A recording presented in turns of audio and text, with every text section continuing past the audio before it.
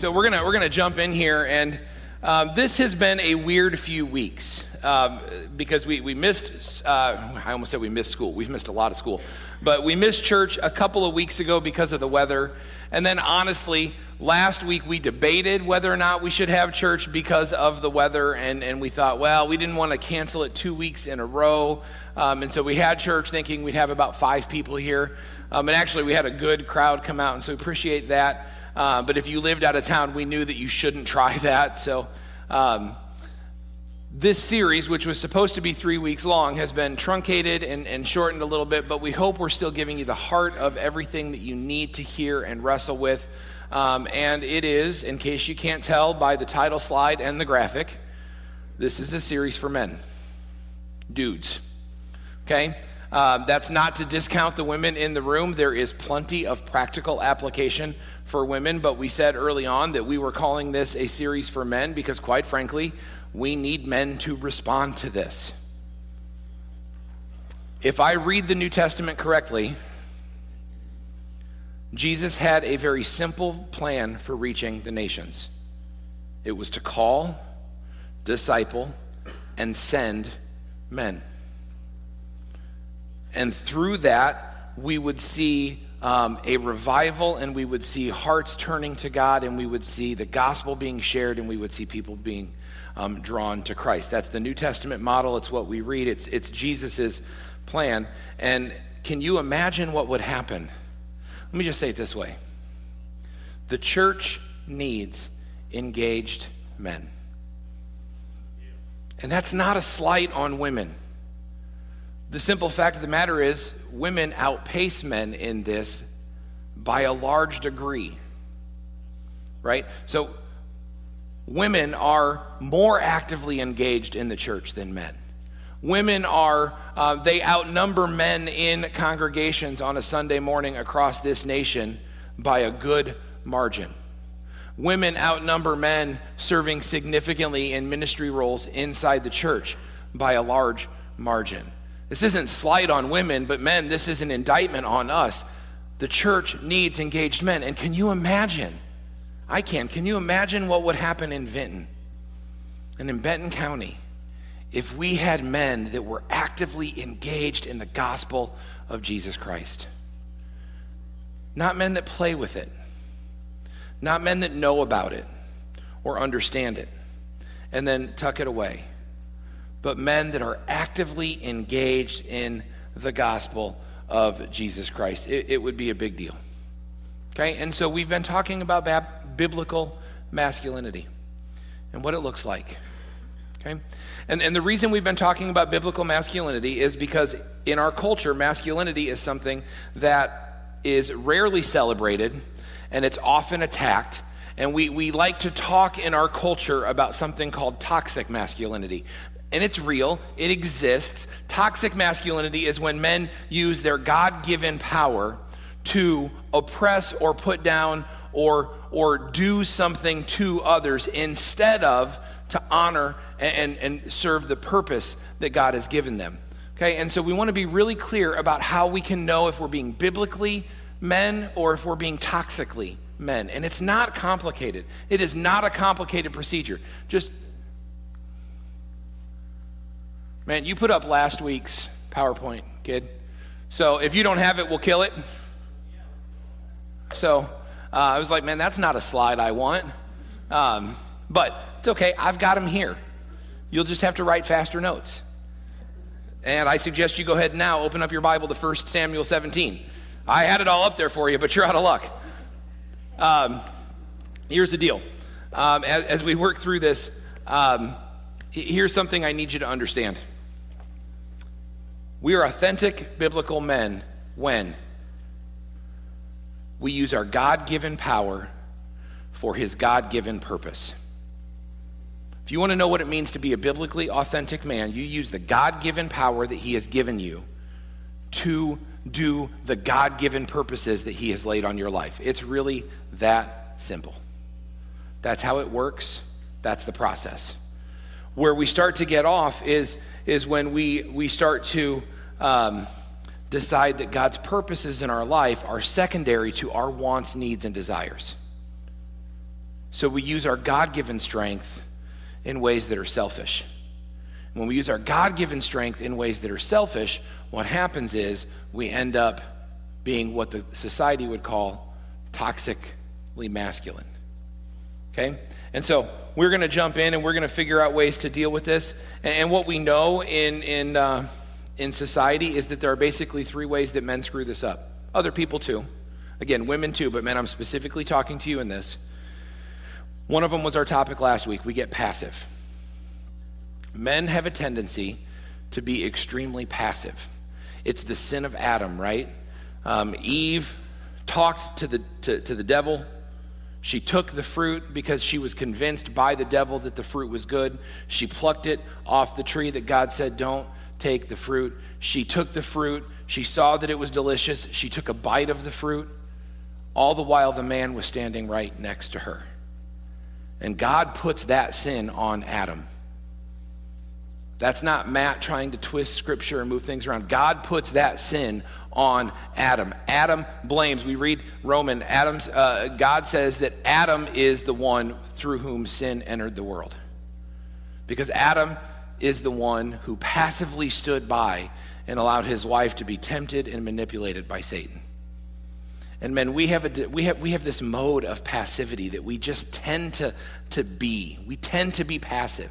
Not in all areas of life. In some areas of life, we confidently step into space. But in areas when it comes to faith and religion and family, too often we have this tendency to step back and be passive. And that's problematic, and it's sin. It's sin to know what's right and not do what's right. So one of the ways this plays out is being passive. Another way this plays out, and we know this, is being aggressive. There are far too many men that are aggressive. And that usually comes out in one of 2 ways. Either we get silent or we get violent. And some of you know that struggle all too well. But what happens when we get aggressive is we use our God-given power to assert our authority on people in a way that doesn't honor God and it doesn't align with his purposes. We can be explosive. We can be angry. We can be volatile. And it's our presence, could be our voice, can even be our physical harm. But too many men enter into toxic masculinity through passivity, or through aggression. But the one that's common to the Christian man,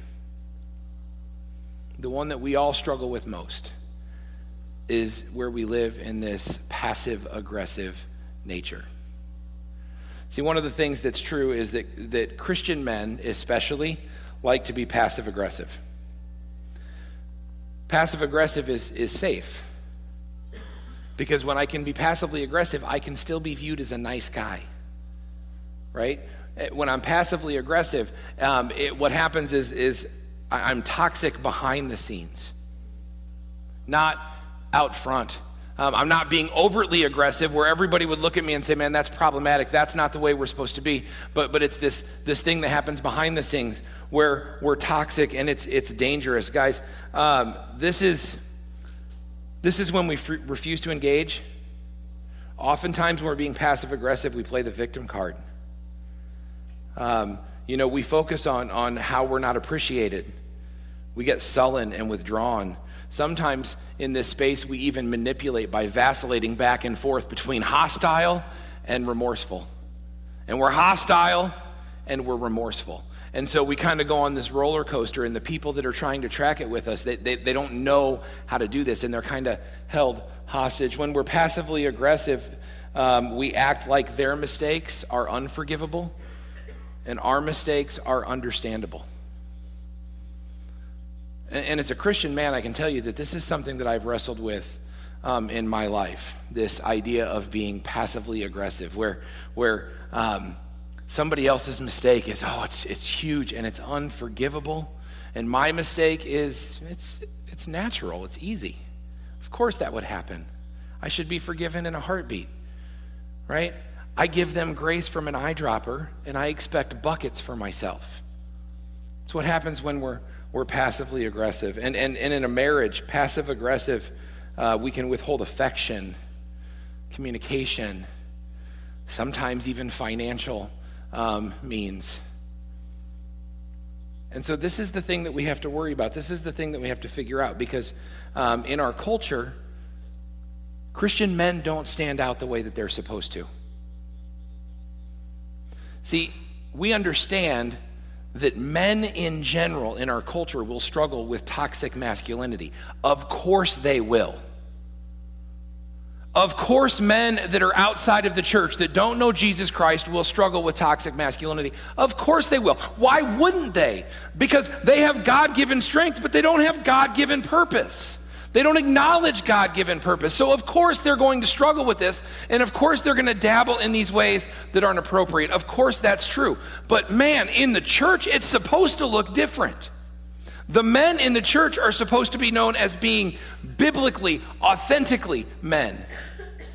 And sometimes, because the Christian attitude is oftentimes to be passive, or the Christian attitude is oftentimes to be passive-aggressive, we don't necessarily step into the role that God has for us. And we need to deal with that. And the honest thing is this, listen, it's not complicated. To be a biblically authentic man is not complicated. It's simple by nature. It's not difficult. It's just something that's hard. I know, that sounds like I contradicted myself, right? It's simple. It's not hard, but it's difficult, right? It's easy to figure out what it means to be a biblically authentic man. It is hard to live it out. But it starts with knowledge, and that's what I hope that we can get today as we dig in to 1 Samuel. Okay, because this isn't overly complicated stuff to figure out. You want to be a biblically authentic man, then here it is. I would read this for you, or show it to you, but you're just going to have to trust me that it says this. Here's the deal. You want to be a biblically authentic man, then here's the key. Write this down, circle it, put it somewhere. Wives, you can write it on your husband's hands if you want to. That's going to make for a really awkward conversation when you go home. But awkward conversation is better than no conversation, I guess. Here's what it is. You want to be a biblically authentic man, then you need to be a man after God's own heart. I'll set the stage for you. In 1 Samuel, what's happened is we're at the end of the time of the judges, and Israel has been in this roller coaster of a ride with sin.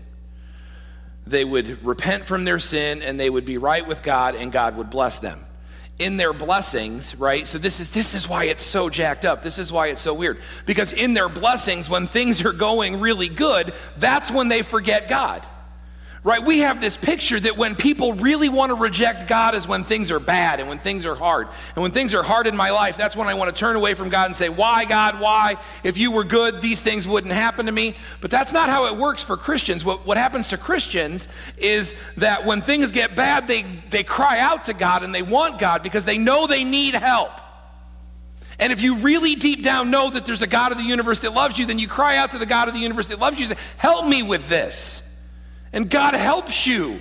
I'm not saying he fixes all of your problems, but he gives you power and he gives you strength. And through the power of the Holy Spirit, he helps you step into that space and handle the adversity. And then you're like, okay. And you get to the other side and things are going well. And when things are going well, you're like, I don't need that guy. Like, I can go my own way now. And of course, when I go my own way and when I'm in charge of my own life and I do what's best for me or what I think is best for me, not what God tells me to do, what happens? Well, I end up right back in the muck. And then when I'm in the muck, I look around and I'm like, man, how did I get here in the muck? Oh, I know. I sinned. Here's what I'm going to do. I'm going to cry out for God. And I'm going to ask God to forgive me and to bless me and to step in this space and to lift me up out of the muck and the mire and put my feet on solid ground. David got stuck here.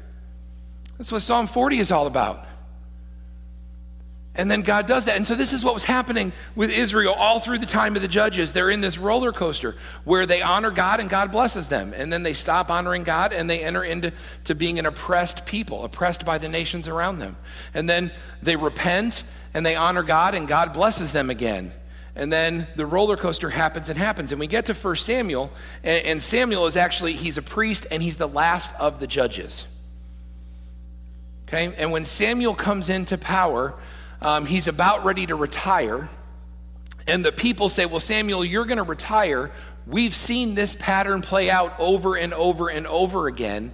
We don't want more judges. We don't want to get stuck again. Give us a king so we can be like every other nation. Give us a king that will be over us so we can be like every other nation. And of course, that wasn't God's plan. God's plan was that people would follow him.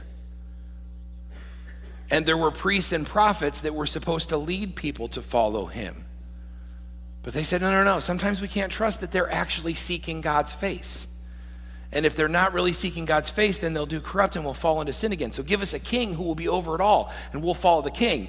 That's not what God had for them, but God says, okay, I'll give you a king.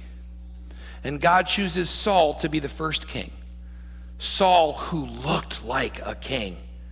I mean, this dude was head and shoulders above everybody else. So I think in this room, like height-wise, like just, big, tall, that would make him Jim. Right? Jim was an offensive lineman in college.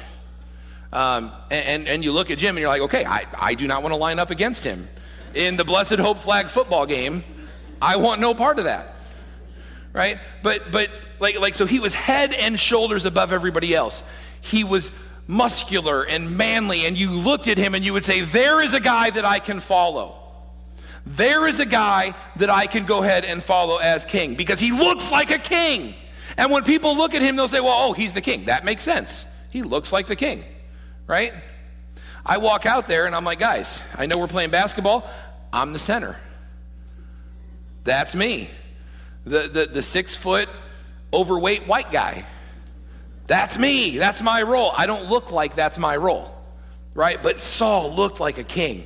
And so he was elevated to king. God blessed him to make him king. And God told him, look, if you follow all the rules that I'm giving you, I will make your family king forever. I will give you a dynasty. I will bless you. I will bless your house. There will never be a question about your authority in Israel if you'll just follow me.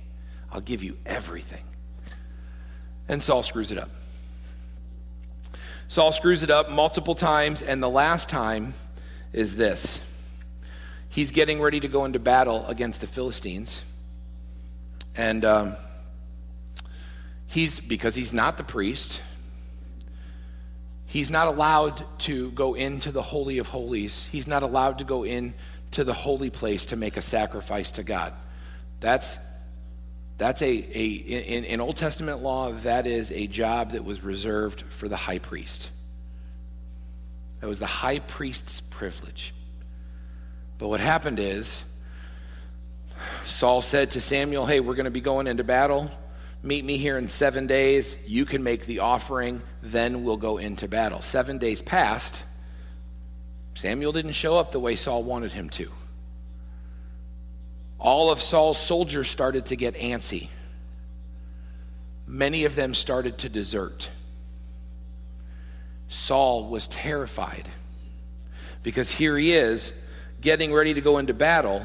He has no spiritual authority there. His people are starting to desert because they're like, well, if God's not with us, we can't win. So here's what Saul does. Instead of waiting for Samuel and being obedient to the Lord, he goes into the temple or into the tabernacle and he offers the sacrifice himself. As soon as he's done offering the sacrifice, Samuel shows up and says, what have you done? This is in 1 Samuel 13 and 14. You have not kept the command the Lord your God gave you. Had you kept it, the Lord would have established your kingdom over Israel forever. But now your kingdom must end, for the Lord has sought out a man after his own heart.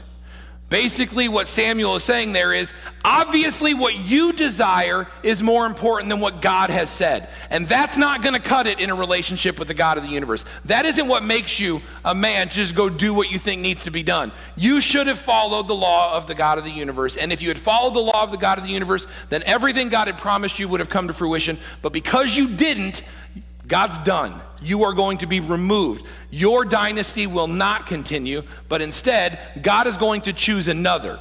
He's going to seek out another to take your place. And the one he's going to seek out is going to be known for this. Not for looking the part of the king. Not for being articulate. Not for standing head and shoulders above everybody else. Not for his ability in battle. What's going to make him kingly, what's going to make him great in the eyes of God, is that he will be a man after God's own heart. And of course, we know from Scripture that that's David. 1 Samuel 16:7, God sends Samuel to Jesse's home and says, hey, I'm going to anoint one of Jesse's sons to be the next king. And so Samuel goes and he says, hey, bring your sons in one at a time. And each time a son comes in, Samuel says, yeah, that guy looks like a king. And God says, no. The next son comes in and he's like, oh, yeah, that guy's big and strong. He looks like it could be a king. And God says, no. Eventually, God tells him this in 16:7, don't judge by his appearance or by his height, because I've rejected them. The Lord doesn't see things the way that you see them. People judge by outward appearance, but the Lord looks at the heart. And what God is looking for in a great man is a man that is after his own heart. And in 1 Samuel 16:13, we see the picture that David is chosen as the least of the family. He's the runt. If we read the original Hebrew, what it tells us is he's kind of pretty looking. He's not manly. He's a boy. He doesn't even have a place at the regular table necessarily. They're all home. Where's he at? He's out in the field earning his keep. He's got to work his way up. He's out tending sheep. But eventually, he comes to Samuel. Samuel immediately says, that's the one that God chose, because God has told Samuel, that's the one, because he's a man after my own heart. So Samuel takes the olive oil that he had and he anoints David with the oil, and the Spirit of the Lord came powerfully upon David from that day on. But I want you to know something. The Spirit of the Lord came powerfully upon David from that day on. Why? Because he was a man after God's own heart. Sometimes we think it's the opposite, right? Because the Spirit of the Lord was on him, he was able then to be a man after God's own heart. No, it doesn't work that way. You've got the order inversed there if you think that's the way it is. He is committed to being a man after God's own heart. He wants to honor and serve the God of the universe in any way that he can. And because of that, the Spirit of the Lord is on him in power. Some of you are waiting. Some of you are waiting. And listen to me, I don't know what you're waiting for. If you are a Christ follower, the Spirit of the Lord lives in you.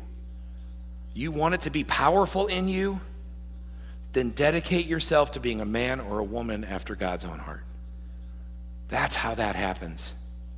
If you've been waiting for the Spirit of God to show up in a powerful way in your life, then, well, I read here, there's something that happens first, and that's that you align your heart with God's. And that you be a man or you be a woman after God's own heart. But David, he's a man after God's own heart, and he's anointed. And he doesn't become king right away, but the promise is that he will eventually become king. And so what happens is then we read through the rest of 1 Samuel and we get pictures before David becomes king of some things in David's life. And so there's a couple of things that we can learn. There's really 5 things that we can learn, and I'll say them and I'll repeat them a couple times if you choose to write them down. But here's what I'll do. When we post this sermon online, the video and the audio on the website, I'll make sure the PowerPoint gets uploaded there as well, so you'll have that to reference if this interests you, which I hope it does. But what we see is in David's life, and we're going to take a snapshot of his life, and that's his moment with Goliath. We're going to see 5 things that contribute to being a man after God's own heart. And so we're going to walk through those together. But first I want to set the stage for you, the background of what this looks like. So there's a time when Saul and the Israelites and his army are still at war with the Philistines. And so what would happen every day is they would go out, and there's this valley between them, and they would come out to battle. Okay? And when they would come out to battle, all of the Israelites would line up on this side, and all of the Philistines would line up on that side, and they'd stare at each other, right? They'd really try to be intimidating, right? Like this is the daily endeavor. And then after a minute of the staring at each other, what would happen is Goliath. Okay? Now we use Goliath as a term of like, oh, it's the giant in your life that you're trying to get past. Well, Goliath actually was a dude. Like he was a guy, right? And so Goliath, who was the champion of the Philistines, would walk out into the middle of the battlefield between the two armies, and he would just kind of stand there as this intimidating figure, right? And here's let me just give you the description.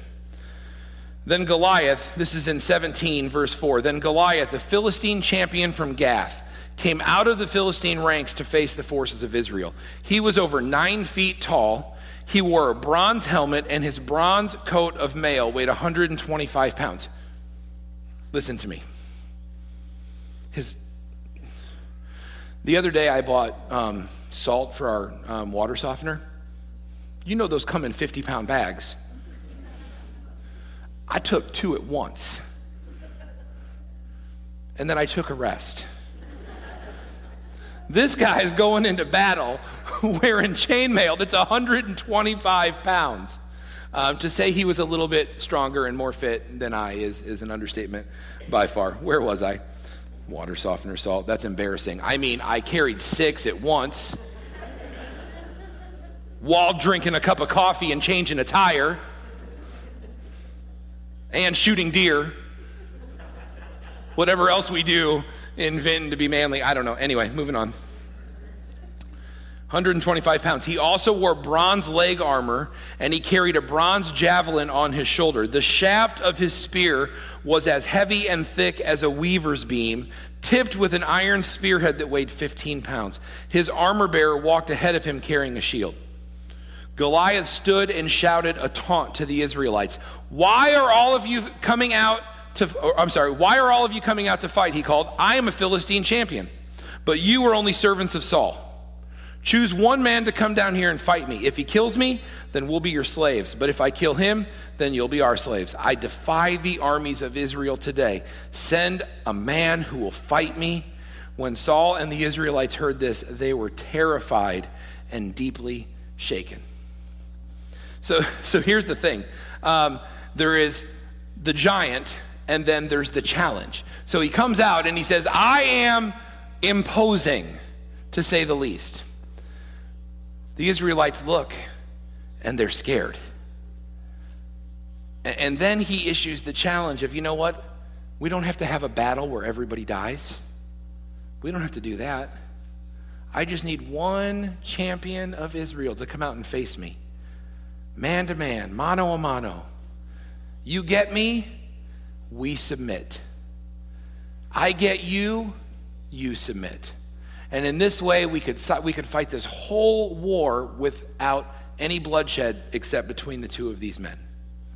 So this is, and that's a fairly common thing that was done. And this is the challenge, and this is how it works. And instead of Saul, who is the king, saying, oh yeah, God's got my back.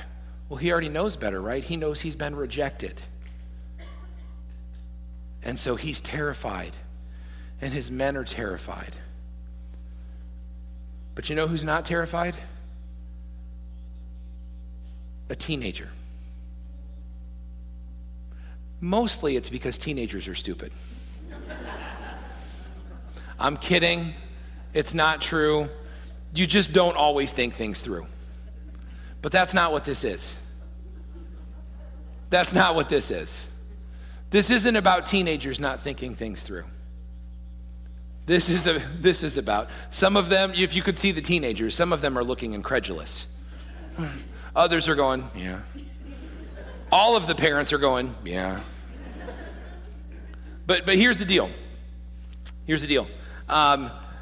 It just so happens that one of these days, David, who's too young for war, this is a boy who's too young for war. Get that through your head. He's too young to be at war. His brothers aren't. His brothers are there. They're part of the battle lines. David's too young to be at war. He's still home acting like a shepherd. Now, this isn't one of those things where only the tough or this isn't one of those things where we say, okay, everybody, you're not quite fit for service, you go home. If you were of age to be in service in this battle, you would have been there to fight this battle. There was no, you're not quite strong enough, you stay home. He's just not of age. He's not of age, that's why he's not there. But one day he wakes up and his dad, Jesse, says, hey, here's an idea. Instead of going out and doing the sheep today, here's what I want you to do. I want you to take this picnic lunch, right? He doesn't call it a picnic lunch, but that's what it is. Take the snacks, the cheese, the milk, the honey, the bread. Take it to your brothers and see how they're doing and bring back a report for me. So David does that. He goes and he checks in and he's like, hey, here's how I am. And while he's there, Goliath does what Goliath does, and he walks out and he makes his big impassioned speech. And so David overhears it. So here is key number one to being a man after God's own heart. You ready for this? Key number one to being a man after God's own heart is that a man after God's own heart is committed to doing what's right. Period. A man after God's own heart makes a commitment to do what's right. And you and I both know that a commitment to do what's right sometimes is simple, but oftentimes a commitment to do what is right is terribly, painfully hard. But he makes a commitment to doing what's right. He hears Goliath, and so he starts asking the soldiers standing nearby, what will a guy get for killing this dude? Like, who is Goliath? This is in verse 26. Who is this pagan Philistine anyway, that he is allowed to defy the armies of the living God? See, David looks at this guy and he says right off the bat, whoa, time out. This is a moral issue. This is a right or wrong issue. There is a guy standing out there insulting the living God, and you're standing here just letting it happen. What is wrong with you? And so he says, what does a guy get if he goes and kills him? Like, what does a guy get when he goes and kills him? Right? Who is this guy that stands out there? We need to end this defiance of the living God. And so he decides in his heart right then and there, because he's a man after God's own heart, that he will do what is right. He makes a commitment to that and he won't back down. Second thing, a man after God's own heart, listen to me. Oh, this one is big. A man after God's own heart is not shamed to silence. And in our world, if you are committed to following God at all costs, people will try to shame you to silence. That just is what it is. The reason for that is because you're being a man after God's own heart who is committed to doing what is right no matter what is going to put pressure on them that they don't like. And that's exactly what happens here. It's exactly what happens here with David. In verse 28, his brother, the oldest brother, Eliab, he heard David talking to the men, and he was angry. What are you doing around here anyway, he demanded. What about those few little sheep? This is a taunt. What about those few little sheep that you're supposed to be taking care of? I know about your pride and your deceit. You just want to see the battle. You're just acting like a spoiled little kid. And so his brother, who is supposed to be a man of God, a man of influence, comes alongside, and instead of having courage with David, he tries to shame him into silence. And we get that, man. We get that all the time in our world. We get it from other people in the name of Christ that we should speak less about Christ. In the name of Christ, they tell us that we should calm down just a little bit. Does everything you do or say have to be about Jesus? Really? Really? You're giving the rest of us a bad name. They even might try to get super spiritual, like you're turning people off.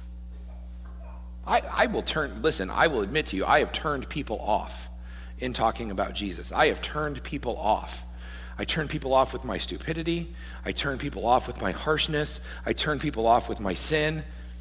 I've never turned people off by talking about the God of the universe and unapologetically following him.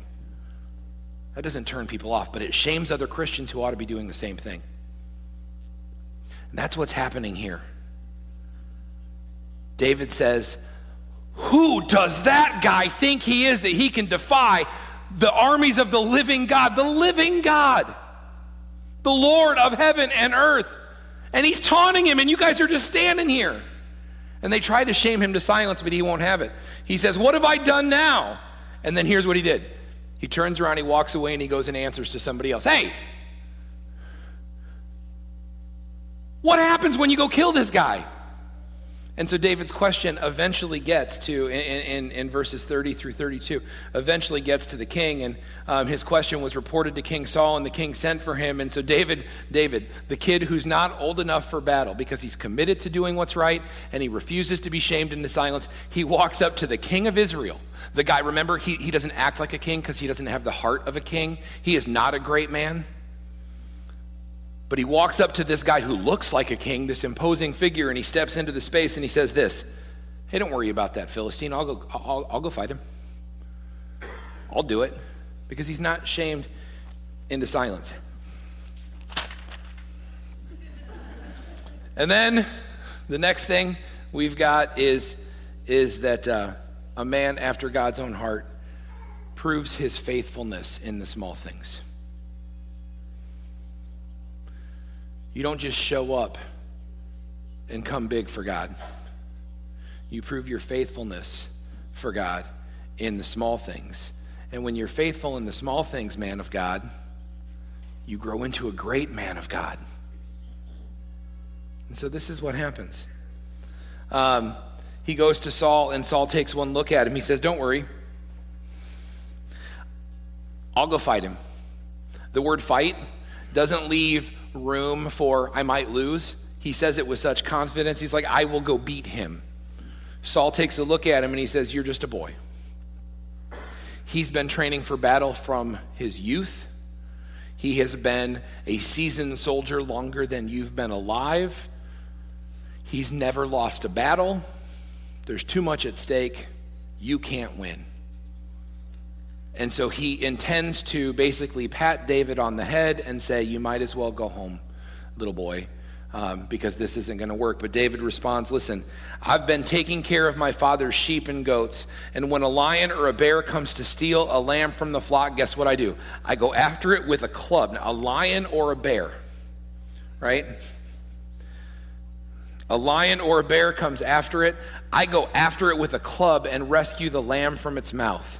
If the animal turns on me, like if it just drops it and runs away, like great, there it goes. I'm fine, lamb's fine, we're all good. If it turns on me, I love this, I catch it by the jaw and club it to death.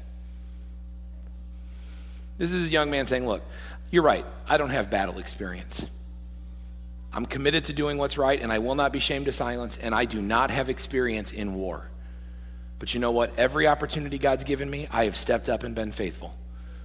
So here's my experience in the small things. I would club it to death. I've done this to both lions and bears, and I'll do it to this pagan Philistine too. For he has defied the armies of the living God. The Lord who rescued me from the claws of the lions and the bear will rescue me from this Philistine.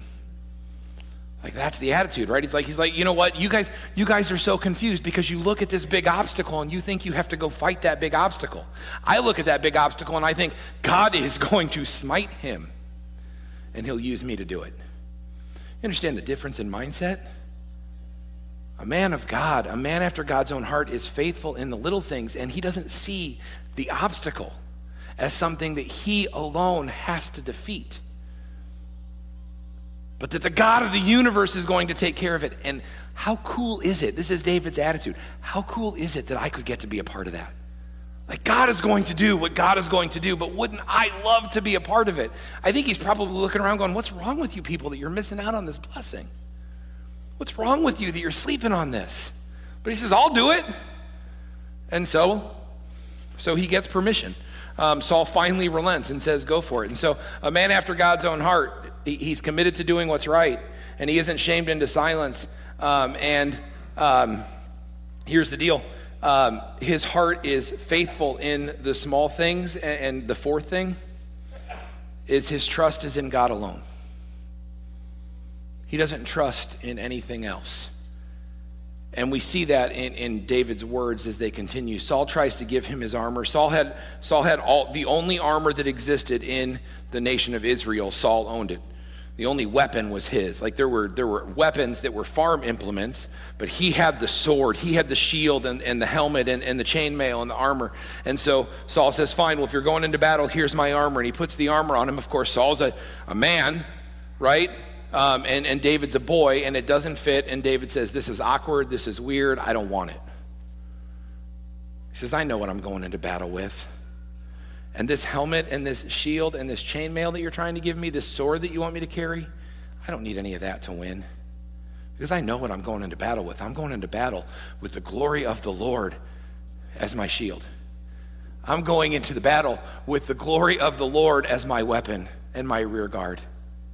I need nothing from you. And so David selects 5 small stones to go in his pouch with the slingshot that he has always used in his shepherding, and he gets ready to go into battle. And as soon as he steps on the battle line, Goliath starts to taunt him. He's 43 and 44. Am I a dog, he roared at David, that you come at me with a stick?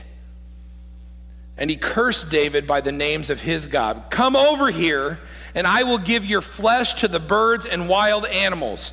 Goliath yelled, like, come over here and I will give your birth. I mean, so David the boy should be intimidated, but instead I love this because he knows that God is his source of strength, right? A man after God's own heart trusts in God alone. Not in weapons, not in his own cunning, and nothing like that. He trusts in God alone. So here's what he says. I love this. Yeah, check this. Verses 45 through 47. You come to me with sword, spear, and javelin.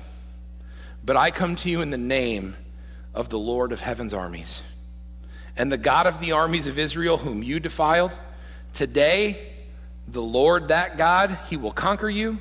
He will conquer you. Get this. Get the order, right? Because a man after God's own heart, a great man, knows the order. He will conquer you.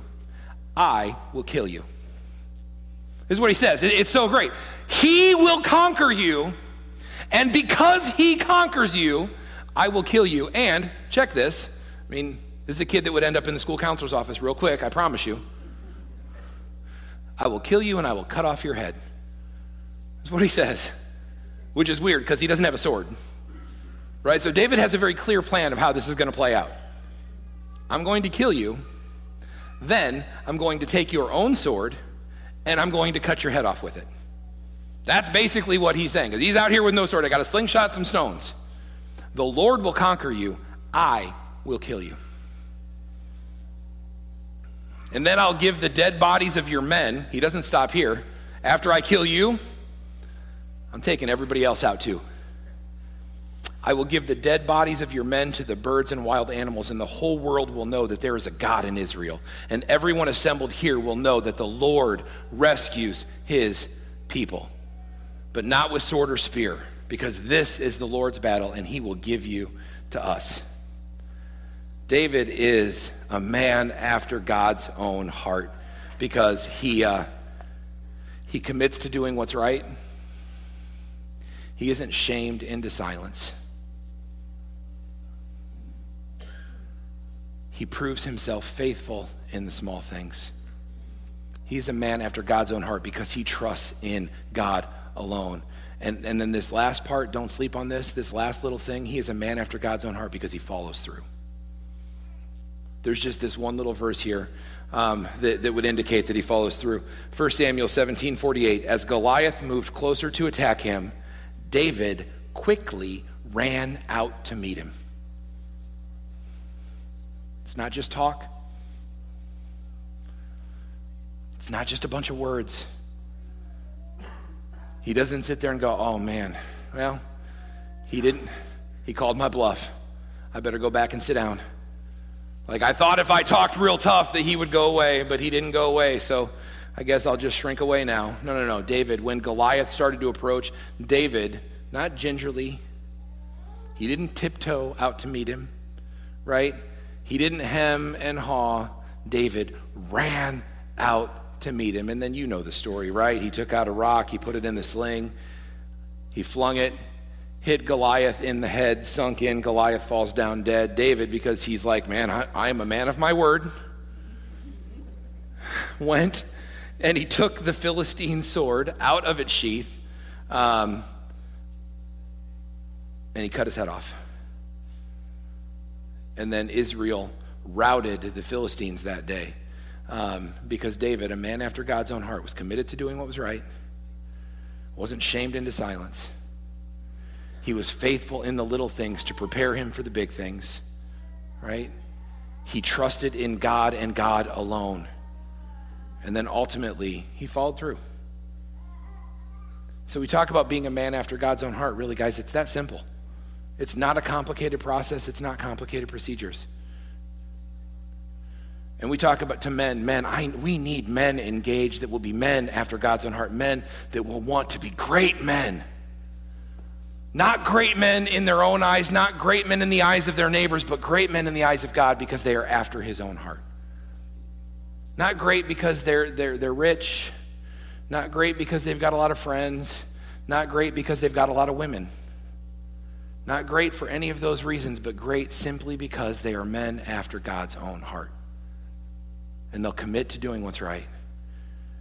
And they won't be shamed into silence. And they will be faithful in every opportunity that God gives them. And they will trust in God alone, and they will show up and follow through. Last thing I'll tell you is this, as we get ready to close out our service, and this very brief series on men, is that one of the things that leads most commonly to toxic masculinity in our culture is isolation. It's one of the tools that Satan uses. Being isolated is problematic, and it's made worse. It's a byproduct. It's made worse by our cultural's push for men to be self-reliant. It's one of the things that we hear and we understand commonly in our world is that men are called to be extremely self-reliant, and that leads to isolation, and that leads to toxic masculinity when you are on your own on an island. And so my simple encouragement to you, this is something we would have dealt with at a greater length next week, so just my simple encouragement to you as we kind of try to squeeze some time in here is simply don't be isolated. The tough it out, suck it up, suffer in silence, go it alone attitude that our culture has for men is garbage. It's not biblical, right? You need people. Sometimes, listen to me, one of the manliest things you can do, and I know this sounds so counterintuitive in the world that we live in, but one of the manliest things you can do is you can say to somebody that you trust, man, I'm struggling. I screwed it up. I'm depressed. One of the manliest things you can do is say, you know what, guys, I am stuck in a sin of pornography, and I need help. I'm drinking way too much, and I need help. I fell off the horse. Horse? Wagon. Maybe if you got on a horse, you would get there faster. I don't know. I'm having trouble with my wife. I'm having trouble with my kids. I mean, sometimes, listen to me. One of the things that creates toxic masculinity is self-reliance and isolation. And God has called us very specifically in the church to not be isolated. That's why it kills me when I hear men talk about the fact that they don't need the church. You know, the church is nice, but I don't need to be a part of the church. I don't need to be regularly involved in the life of the church. Read the New Testament.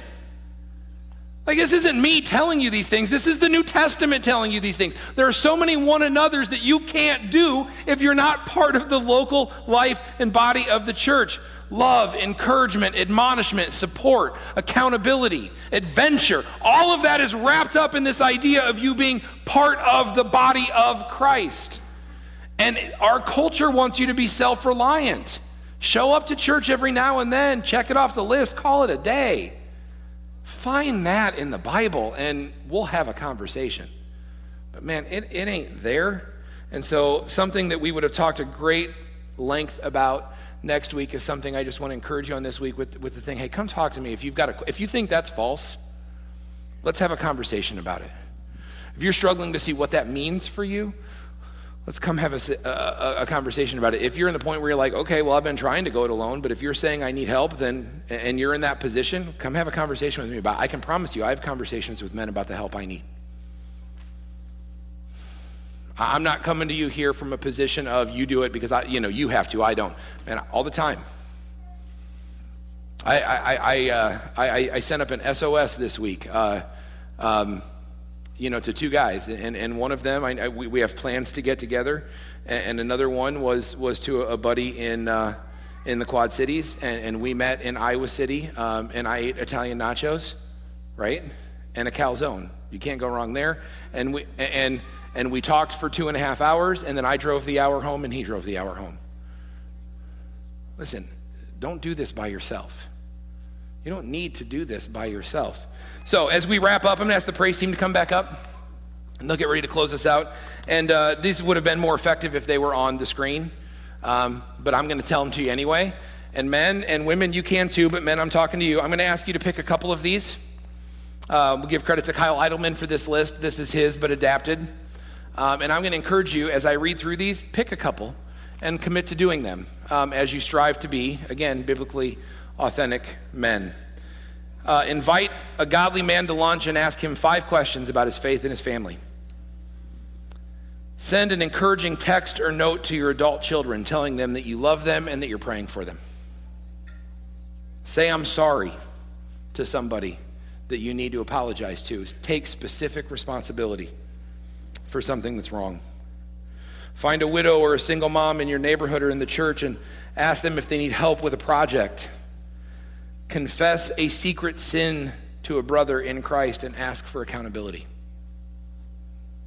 For 1 week, pray for your coworkers and your boss on your way into the building every day. Join a small group next cycle. For 1 month, pray every night out loud for your wife. That's one that I've chosen. You can ask me how that's going to go. No, don't ask me how it's going to go. Ask me how it's going. For 1 month, begin every day with 10 minutes of prayer. Every day for a week, ask your wife or your children with sincerity, how can I serve you today? Listen to me. You want to be a man after God's own heart. You want to be a great man. Commit to doing what's right. Don't be shamed into silence. Be faithful in the little things and get after it. Okay? Heavenly Father, God, you are good and gracious and kind, and we love you. Thank you for being a God that loves us and cares for us. Thank you for making it so clear in Scripture what we are to do.